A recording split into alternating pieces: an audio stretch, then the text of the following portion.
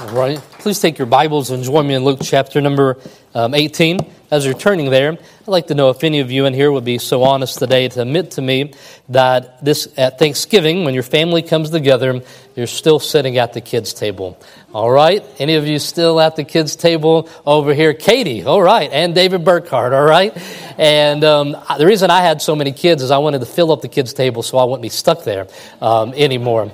And I'm a middle child in my immediate family, but among all the grandchildren, I'm a middle in that there's a lot that are older than me and a lot that were younger. So I had many Thanksgivings at the kids' table where I didn't want to be there. Like what one comedian said, he said he loves the kids' table because why would you want to hear your great uncle talk about his 401k when you could see little Billy pull a noodle from his nose, you know? It's a lot more fun at the kids' table sometimes depending on what your family is like. But every culture has some form of kids' table. They have something where they would say there's a separation between these people and those they're not supposed to be in the room. In a Jewish culture that we're looking at here, they wouldn't even have the understanding of kids that we have today. You know, the greatest stuff. If you want to sell something, you sell it to kids, and they'll sell it to their parents. There's a great industry about that kids are elevated, often to a fault in our society in decision-making. Not the case among them at this time. That when these children showed up in the story, what Jesus did would have been shocking to them. It would have caught their attention. They would have been paying attention, wanting to have understanding. So just a quick review of the story. So there's Jesus and the disciples. There's people, parents, we presume, that brought these children to them. It doesn't say whom, but it would make sense that it was the parents. And they wanted him to lay hands on him, to touch him, to bless the children, as it says in the book of Mark, that he prayed and that he blessed them in a parallel passage to it. This isn't uncommon, even in our own culture, but in that day, remember when Jesus in Luke chapter number 2 went into the temple, and there was Simeon, and that he held Jesus, and he was there to pray a blessing. Some of you have politicians hold and kiss your baby and get a picture made. That's a little weird, but all right. And people do that. You want to be with somebody famous. Even here, one time, a family stopped by the church and wanted to know where the priest was and if I would come and pray with their baby. And so never had that before then and haven't had it since. So I was very glad to pray that they would all understand that we were sinners in need of the parents would understand they were sinners in need of a Savior and that they would raise their family. And over my 30-minute prayer, I think I covered everything in the Bible to them. And but it's not uncommon. So you would see that they were doing this. And Jesus had been known as a teacher, had been known as somebody of authority. And so it says in verse 16, but Jesus called them unto him. So there seems to be little babies, as it's mentioned here, but it also seems that some of them would have been able to walk to him because it says that he's calling them. And as I said in Mark, it says he took them in his arms and he put his hands upon them and he blessed them. And I would just say we ought to just pause for a moment and just think about how wonderful and gracious Jesus is. Just that picture. And if you could just imagine, your understanding of who Jesus is and imagining that from reading the Bible, it's just a beautiful thing that he would take time in doing that. We'll speak more about that shortly. But just to understand the value in which he had put upon that moment, the lessons that he was teaching all those that were watching, where Jesus is always moving in the Gospels, but he's never in a hurry. He's never rushed, right? He's headed to the cross, but he's always got time to live out in front of them what he would want us to live out once he is gone. And then he says two things. Let them come and never forbid them. That's what he told the disciples. Let the kids come and never forbid them. This is interesting because this is the only time that we saw our Lord who would speak a blessing upon non-believers. Is therefore he puts in a very unique category. Jesus says, let them come and never forbid them, for of such is the kingdom of God. That's why I can tell you today, just like Jesus received small children in this story, he will receive you if you will come in the same manner. For of such is the kingdom of God. I've been told before, and I think it's such a good thing to remember, all of you that teach the Bible, which should be every one of us in this room in some context or in some setting, said that you ought to give something for somebody, for their mind, for their heart, and for their hands. I like to do that, divide this teaching today in those categories. Something theologically about what Jesus' view of children and what we can pause and look at today as we think about this.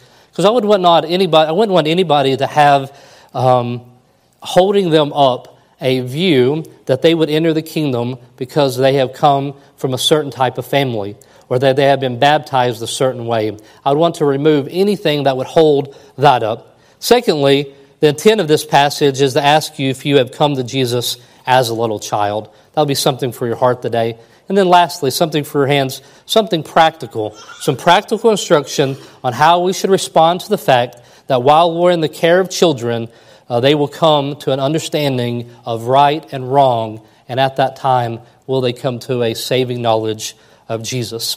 And that is a privilege and a responsibility that we've been given as individual families and then collectively as a church. So Jesus is taking time for children would have been very at least fascinating for them to watch. No one had that view of kids. They haven't accomplished anything in their lives. When the disciples didn't welcome kids ministry into the equation. The disciples saw it and they rebuked them. They're protecting Jesus' time. This isn't it isn't valuable to him. It isn't worth his time here, and they stop the parents. And so even the disciples, they continue need teaching about what matters in the kingdom of God. Next week, Lord willing, when we look at the rich man, and Jesus says it's easier for a camel to go through the eye of a needle than a rich man to enter into the kingdom of God. The disciples will say then, who then can be saved? Like if you're not impressed with the Pharisees, and if you're not, what is it? And so Jesus is continuing discipling and teaching, instructing them. He's demonstrating to them the answer to this question here in this object lesson. So one thing I would like to remove here is first the misunderstanding of it. And I don't know your background or your tradition or where you were at before you came to Christ or where you came to this church. But I want you to know that Jesus didn't welcome the children into his lap and into the kingdom because they were without sin. From your own experience with your own kids or from the neighbor kids, you should know that children are not without sin, not without sin, right? It seems reasonable, but this seems to be a reasonable question. Why did Jesus say, they just said that this Pharisee was not ready, that the publican was justified, but not the Pharisee. But what is it about the children? And so Scripture makes it very clear that children are not sinless. When David's description of himself in the womb, and in Psalm 51, he says, "Behold, I was shapen in iniquity, and in sin did my mother conceive me." Not just true for David, who's in his parents, but true for all of us. Children are not exempt from being part of all mankind. 1 Kings 8:46, "If they sin against thee, for there is no man that sinneth not." And that's true regardless of age. It says in Psalm 58:3 that we go astray as soon as we're born, speaking lies. Proverbs 29, "Who can I say I have made my heart clean? I am pure from my sin." My kids can't say that. My parents' kids couldn't say that I have made myself clean. You know, children come from the room lying to you, right? They're crying in the other room. You run in there. What's wrong? Well, there's nothing wrong. They're just telling you a lie as quick as they can. The first lie that they're able to. So we see this. I tell that my kids get their good looks from me because Stephanie still has hers, right? Good little dad joke. Dad joke and compliment my wife all in one. Pretty good day, right? But they not only get some of those things from me, but they also inherit a sinful nature. They not just sin, but they sin like their father. They sin in the same manner that I do. The Bible is very clear, Ecclesiastes 7:20, that there is not a just man upon earth, regardless of age, that doeth good and sinneth not. But I ask that you stay with me as I walk through what is not being said about children. They are not without sin, but the kingdom belongs to them and those who will enter in, such as them. You know, death is the evidence that sin exists, and they do die, even before they're made conscious choice of sin. It's because of sin that death comes upon all men. You know, we were created in the garden without the need for death, but when sin entered into the equation, entered into the world, it now we all pay the consequences for it. So we know that sin is upon all men. So I would expect that many of you that grew up in a Baptist church have been taught about the condition of accountability of differing ages, of differing children, until they reach the condition of being personally accountable. They belong to God in a special way. I would like to look at that just for a moment. This is, for me, is more than just a doctrine of filling in the blanks and creating a narrative that makes me feel good. And I would tell you that it does, that it is, but it's also something that I believe most reflects my understanding of the nature of God and supported in Scripture. There's a distinction between those who can and are old enough to discern and those that are not. As I said, there's an adult table and there's a kid table. In Jonah 4:11 it said, are you going to destroy this city? But there's so many people here, 600,000 persons that can't discern between right and their left hand. All right, real quick, all of you raise your right hand in here. All right, some of you are old enough in here. Okay, you got it looks like, right? When you're younger, it's speaking about this discernment between being so young that they're not able to discern good from evil. In Deuteronomy it says, which in that day had no knowledge between good and evil. Deuteronomy 1:39. And so they had no sense of the law. They had no sense of disobedience. They had no sense of guilt. There was no conscience rebellion against the law of God. The Bible makes a distinction between those who can discern right from left and obedience from rebellion. And so does your family. And that might be why some of you are still at the kids' table, all right? They say you're not yet discerning. You're still going to fight over the drumstick or whatever at the table here. It talks about discernment. Infants and small children in Jeremiah are referred to as the innocent. Also in their skirts, Jeremiah 2:34, is found the blood of the souls of the poor innocents. I have not found it by secret search, but upon all these, the poor, the souls of poor innocents, which makes abortion such a horrendous act against the image of God. And it's not just the murder of anyone, but it's the murder of innocent, helpless people that we're given a responsibility to protect from the womb all the way to the tomb in people's lives. James 4:17, it says, therefore to him that knoweth to do good and doeth it not, to him it is sin. They do not yet know to do good. And so I'm not alone in this understanding. I choose the term a condition of accountability as opposed to an age of accountability because it would differ from one person to another. It would differ in conditions of mental capacity of people. From the time of David, 2 Samuel chapter number 12, verse 16 through 18. I'm going to read three of these verses here to you, just to take you to where David is at in this story. David, therefore, besought God for the child, and David fasted and went in and lay all night upon the earth. And the elders of his house arose and went to him, and to raise him up from the earth. But he would not, neither did he eat bread with him. And it came to pass on the seventh day that the child died. And the servants of David feared to tell him that the child was dead. For they said, behold, while the child was yet alive, we spake unto him, and he would not hearken unto our voice. How will he then vex himself if he will tell him that the child is dead? The people were concerned to go to David and to tell him, this child that you have been praying for has passed. How will he respond? He is this broken. And here's David's response in verse 19. But when David saw that his servants whispered, David perceived that the child was dead. Therefore David said unto his servants, is the child dead? And they said, he is dead. Then David arose from the earth and washed and anointed himself and changed his apparel and came into the house of the Lord and worshipped. Then he came to his own house, and when he was required, he set bread before him, and he did eat. David was embracing the fact that his child would not come to him, but he could go to his child. That he stopped, he worshiped, and he ate in that moment. We see a big contrast from this response of David to the same response of when his adult son Absalom died. David will weep bitterly, and so much that someone had to tell him that if he didn't pull himself together, he had to pull himself together for the good of the family and nation. 2 Samuel 18:33. And when the king was much moved, and he went into the chamber over the gate and wept, and as he went, and he said, O my son Absalom, my son, would God that I have died for thee, O Absalom, my son, my son. A different response from a father, because apparently a different understanding of the death of two sons. So that was understood by David. Also an understanding by Job, which was written even before Moses. Why did Job 3:11, when Job was in the darkest hour of his day, said, why did I not from the womb, why did I not give up the ghost when I came out of the belly? He's saying, why is it that I needed to live this life? And he said, Job didn't believe that if he died that he would just cease to exist. He says in Job 19:26, and though after my skin worms destroy his body, yet in my flesh shall I see God. He was speaking about being at rest with the Lord, believing if he had died in his infancy that he would have been at rest with the Lord.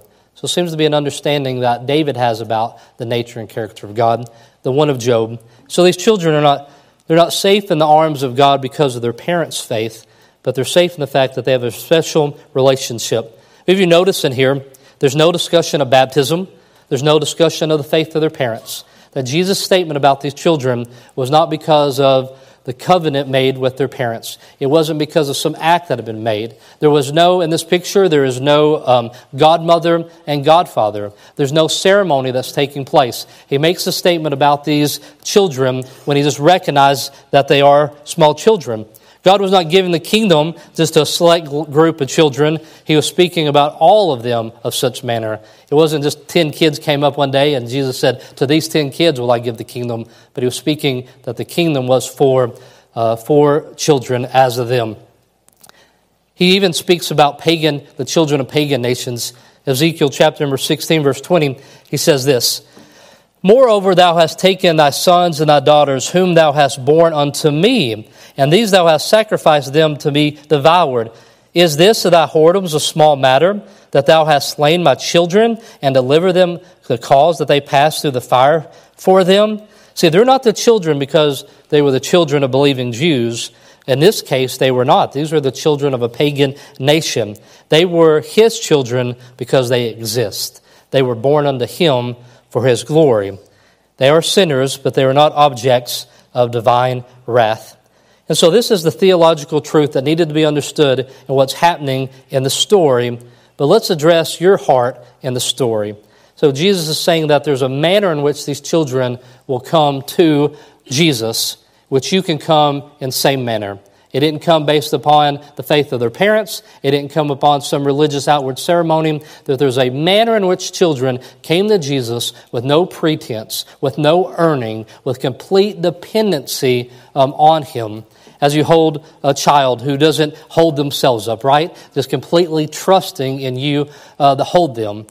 And a question that you need to address and think about, it's a popular lie it's always been around and it continues, is aren't we all God's children? And wouldn't we all be welcomed in the God's arms? That's how we speak about it. Maybe that's how you've heard it at a funeral before, is that everybody that dies, especially everybody that dies in the South, right? Everybody that dies in the South is a child of God. Isn't that true about it?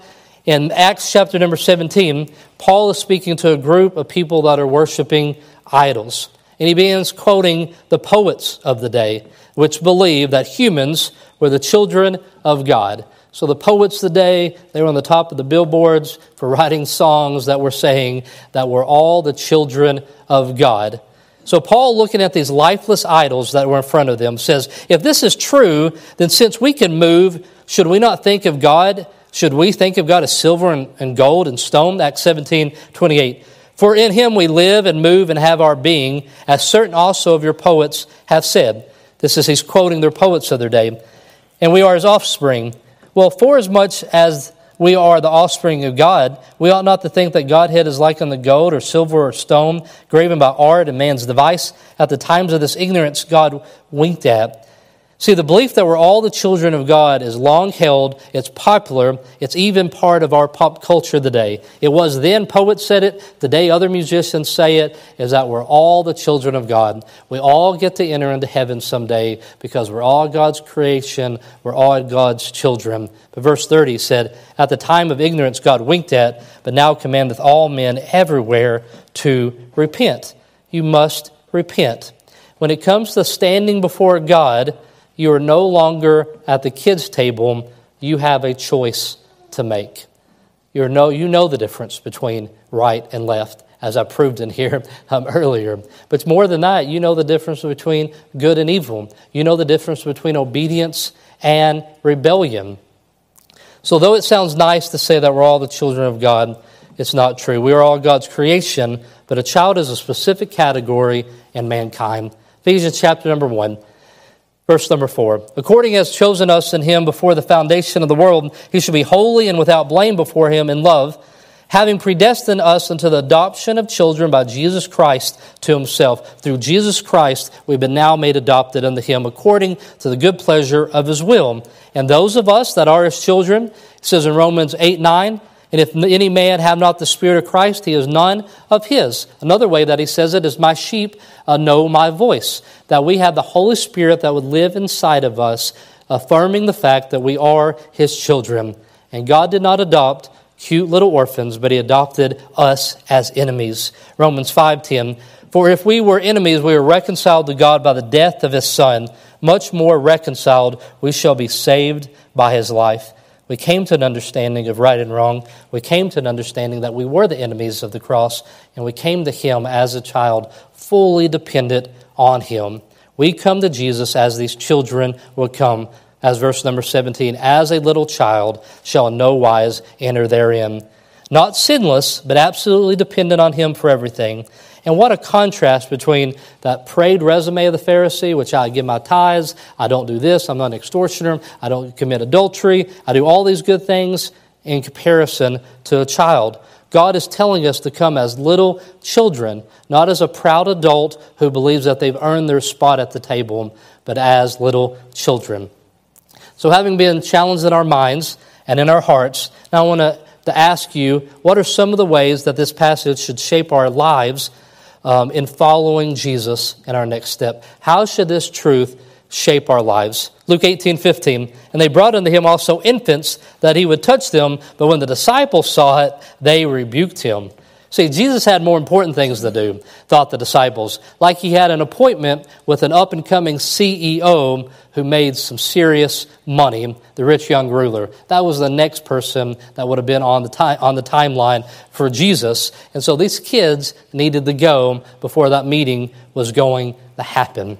And Jesus confronts that understanding with the disciples. He tells them how important that it is. An older pastor, much older pastor, towards in his late 80s, he told me, he said, let me give one piece of advice about ministry. He says, if you have a nickel for ministry, put it in children's ministry and go ask your church for another nickel. All right? He said, put your energy into children's ministry. This doesn't mean that people of all ages don't have value, but there's something significant about the work we must do to help parents raise children to know and love God. How many of you came to know Christ before the age of 18? Would you raise your hand? I don't think any of you are surprised by that. I once made the argument that most people come to know Christ before the age of 18 because parents and churches focus most of their energy on children's ministry, so it only makes sense. But I think that was faulty thinking, because what happens is as we grow older, we as poor people consider ourselves rich. As we grow older, we become like the rich man who cannot go through the eye of a needle, of a camel going through the eye of a needle. The older we get, the richer in our own minds we become. I heard a testimony of a man that I've invited to come and share his testimony and preach tonight, Walter Stevens. When he got saved, in his testimony, his wife was a fortune teller, he was a carny, a chainsaw was involved, and Jesus is involved. All right, that's all you need to know to be back tonight. All right, you're going to hear this story. But when you hear a story as an adult, you say, wow, so many things had happened in his life, and you just think how he had grown so hard against the gospel. The older we get, the more we become like the poor man who thought he was rich. And so I say, Selah. Not just my daughter's name, but I just say, let's pause and let's meditate on that. And before we look at some practical lessons on how we bring our children to Jesus, let the gravity of our assignment set in. With an understanding of a condition of accountability that I would have, that I believe I find here in Scripture, we know that the small children around us will go from innocent to believers or enemies of the cross as they grow up here. Maybe that's not correct. Maybe what I'm showing you today and my understanding is not. I do know that God is good. I know whatever He does is right. But let's say that this model, what I'm saying, is correct. That among us, that these children will go from a time of innocence to a time of understanding and right and wrong, and it's going to happen as they're running in our hallways. It's going to happen when they're in our Awana program. It's going to happen all along the way. Let's also recognize that not only does it happen among us, but we have an important ministry, because before they get to that age, they're watching us and they're learning from us, their view of God. That's why it said in a couple chapters ago that a sin against a little one is such a horrible crime and a millstone should be put around you, because when you hurt a little one, you distort their view of who God is. And it's such a horrible thing. So we have a ministry with children who are coming to an understanding of right and wrong. And then we are there with them when they get to that point.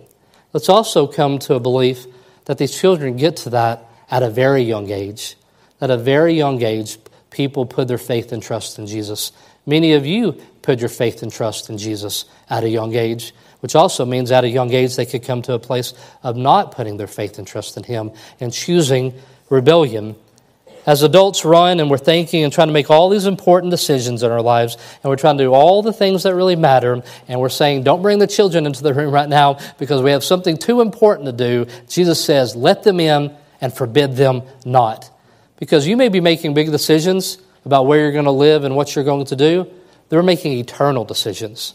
If you've already made your eternal decision, then your life ought to be centered around helping other people that have not yet made that eternal decision. And whereas our greatest ministry as a church is to help families as their children are getting to the age where they are making that eternal decision. The man in last week's story who prayed and told God how good he was once a small child in a home, probably hearing the same type of prayer that he offered. The Pharisee, he said a prayer, this is the kind of person I'm at. He very likely that wasn't original content by him. He was probably a person who grew up in a home with a dad that prayed a similar prayer. He grew up with people that were saying that he was good enough that he could justify himself, and that's what he said.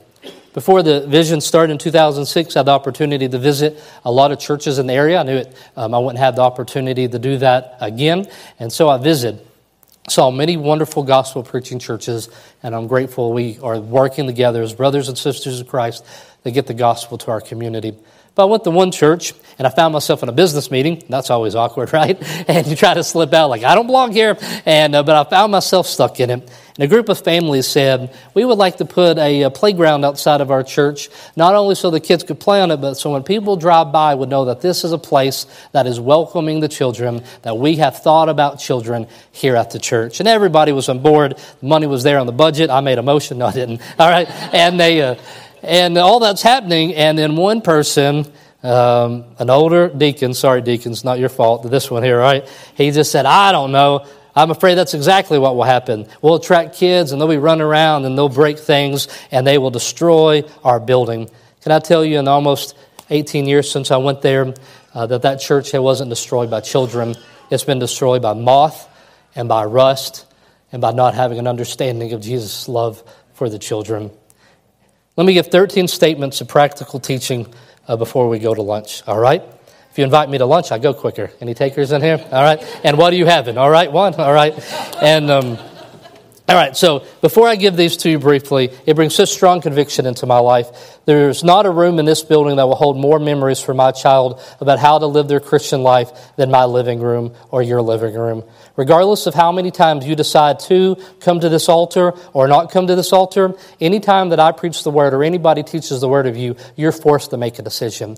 We are making decisions based upon the word. And I want to challenge us, understanding once again that we, in our hallways and in our classrooms and in our conversations when we get together in homes, that our kids are coming. We know this to be true, that kids are coming to an understanding of the gospel, and they're either going to accept it or reject it. And it ought to be the highest priority of all of us in here to do what we can to make sure that they have a clear understanding that God is good and that He is loving. So first one here, make sure that you're guarding, nourishing, and focusing on your own spiritual condition. Are you putting Christ first? Do you make time to worship, fellowship with other Christians, read the Word of God, and to pray? Whatever you want to see in the life of your kids must first be in yours. If you want your kids to develop good friendships with other Christians, you must develop good friendship with other Christians. If you want them to put Christ first, you have to put Christ first. We set the example as parents as crucial in rearing Christian disciples. Do you realize the importance of living out your Christian faith every day in front of your children?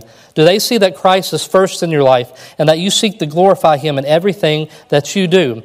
The commitment to weekly worship with your family at church is one of the most positive things that you can do for them. The intentional effort to be at church when we gather reinforces for our kids the endurance necessary for our fulfilling and fruitful Christian life. Our commitment to Sunday worship communicates a major truth to our kids. God is the center of our lives. Your faithful church attendance can have an eternal influence on your kids. They need to see that God is at the center of your life, and they're watching, and they're listening, and they are determining a value system on what allows us to be at something or not to be at something. Demonstrate to your children that your relationship with your spouse is the most important human relationship that you have, and prove this by showing respect for your spouse and displaying sacrificial love and physical affection for him or her.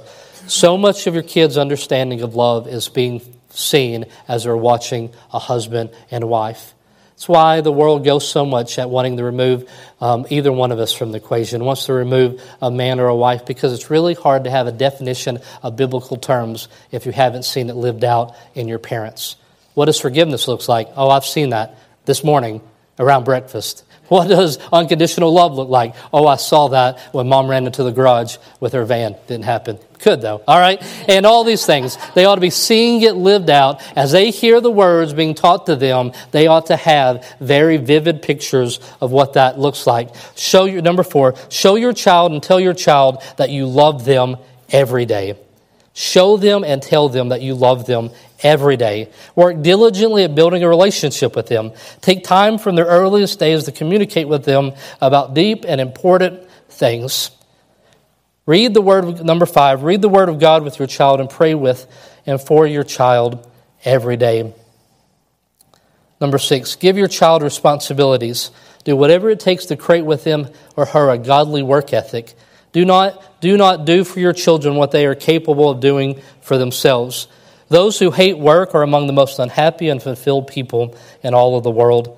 Adam and Eve had responsibilities to fulfill even in the Garden of Eden before sin entered into the world. Work is not to be despised, but God graciously gives us the gift of real responsibility in the world, and they should see us take it on like that. Number 7, do not bail your children out of consequences that arise because of their own actions and choices. It is essential for them for their earliest days to learn that sin has consequences. You will not always be there to rescue them, and you should not enable them. Number 8, teach them by example that Christ expects us to be presenting our bodies to Him as a living sacrifice. The world teaches us that it's all about us, and it creates a culture where we love ourselves first and best. But God gives us opportunities from early years to serve other people. Take them on a short-term missions trip, do something in this community to serve, but help them see that we are to offer our lives and our service to Him in worship. Teach them to respect others. Show them by example that it is the soul of another person that they should value and not the outer person's shell. Part of showing respect for others involves on their part being how we dress in such a way, including encouraging forgiveness, praise, and setting a godly example. We don't do just things just because we want it. In all of our decisions, we think, God, how do I use whatever you've given me to serve other people? And then impress on them the brevity of life, that life is a vapor, that they should analyze their desire to accumulate things because life is so short. We demonstrate to our children by our actions and our priorities that material things will never be enough and they will never satisfy us. One day we will give an account of our lives to our Creator. Only one life will soon be passed, and what done is for Christ will last. Help your children understand that this earth is not our home, and therefore we should not treat it as such. And demand and commit respect from your children. If they do not respect you, whom they can see, how will they ever be able to respect God, whom they cannot see? Do you live in such a way that is worthy of their respect? Do you say one thing and yet live another? Even a young child can understand hypocrisy. Number 12, teach your children that pleasing God is their ultimate goal. To do this means something being alienated from the crowd. Pray with your child for one friend who is godly and true. God will provide this friend. I prayed that when I was in high school, and my understanding how important it was that I would live a life that was pleasing to the Lord and having no friendships. And I remember my mom praying with me at night that I'd have a Christian friend. You know what I found? God brought a Christian friend into my life. Number 13, and lastly, make sure your discipline is consistent and abounding in mercy. These principles must be put into place from a child's earliest days. It's easier to build children than to repair men. And if children grow up with these truths as part of their everyday lives, it will make the job of parenting them as teenagers a more joyful experience. Greg is thinking about writing a book on marriage, as he's not been yet married, right? A person in the middle of parenting, I have to respond to all of these just like you. I'm not going to hold back giving practical advice just because I struggle with it so much as a parent of myself. Jesus isn't bringing those kids into his lap for a sentimental reason that they matter because everybody just loves kids. I mean, I do. I really do. But what I'm saying here isn't sentimental, but it's serious. Is that we have a responsibility to live out the gospel in front of the kids that God brings. And he keeps sending kids to us. On midweek on Thursday, he keeps sending more and more kids to us. Our nurseries will never be big enough. We are being given a responsibility. So I pray that God will do for you as he has done for me as I consider my responsibility to my kids and the kids of this church. The best time for them to receive Christ as a child is when they are as a child, right? The best time to receive Christ as a child is when they are a child, understanding what it's like. And if you did not come to Christ as a child, it's not too late to come to him as a child. Come with no pretense. Come fully dependent on him who will care for you. Some of you didn't come to Christ as a child, but today you can. Today you can come to him as a child, and we should teach them. Would you pray with me? Every head bowed, every eye closed. Believer, one day, some parents knew that they needed to get their kids to children, and they didn't care if it wasn't socially acceptable. They didn't care if they weren't greeted and welcomed by the disciples, but they knew that this man, Jesus, was gracious, and he was caring, he was speaking truth, and they said, I'm going to get my kid to them. Could I encourage you, those of you in here that are parents, would you do whatever it takes to get your kids to Jesus as you pray for them? On the same day, a group of well-meaning but ignorant followers of Jesus stood in their way. I'm going to ask you to help make sure that we never ignore Jesus' command to forbid them not. May this church never die of rust and moth. May it always be walls that need to be painted. And may there always be kids that are running through here because we understand how God cares for them. Would you make it a serious matter to know the names of our kids in our church and join our families in prayer? Some of you, my heart goes out to, I know that you're praying for your adult children. And would you find those people and would you pray with them that they would be coming to know Christ? Because even though they did not come to Christ in their child years, they can still come to Christ as a child today. And so we will pray and we will serve alongside of you asking for that. And then to the unbelievers that would listen in to our meeting today, either in the room or online, you do not have to give up your intellect to trust the Bible. You just have to give up your pride. Come as a child. You don't have to give up your intellect to come to trust the Bible. You just have to give up your pride. It makes complete sense. It is completely logical. It is completely explained to you today. Give up your pride. And do not believe the lie of popular culture that you're a child of God because everyone is. That is just simply not the case. To be a child of God, you must come to him as a child of God, and you should come to him today. Just like Jesus received the small children in this story, he will receive you. You will come if you will come in the same manner.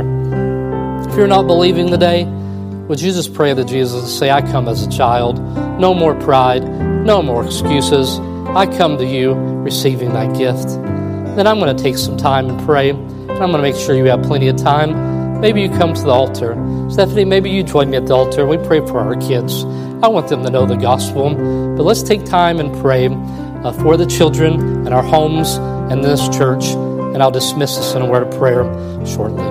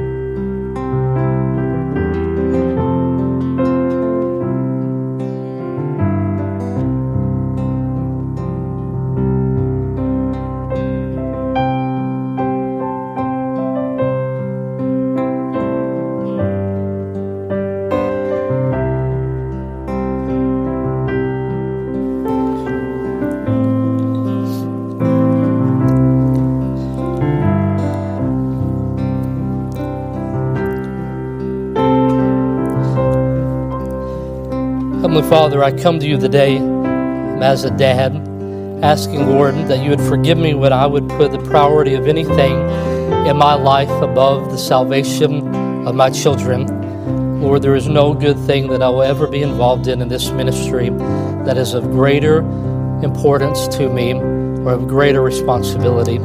Father, I pray for every parent in this room today and for their children.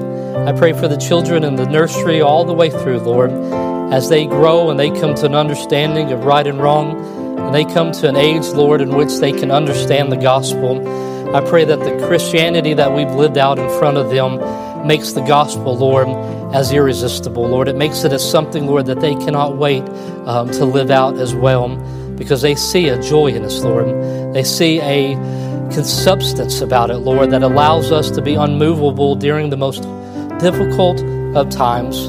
Father, you have given us as a church an incredible privilege and a responsibility. And Father, I pray that you would help enable us to be used to see many kids that run these halls this year and through all the years until you return come to a saving knowledge of you.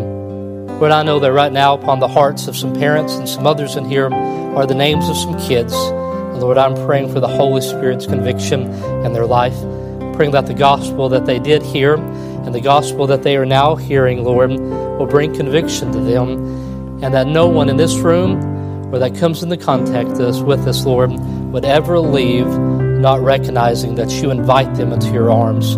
You invite them into the kingdom if they would only come as a child. In Jesus' name I pray. Amen.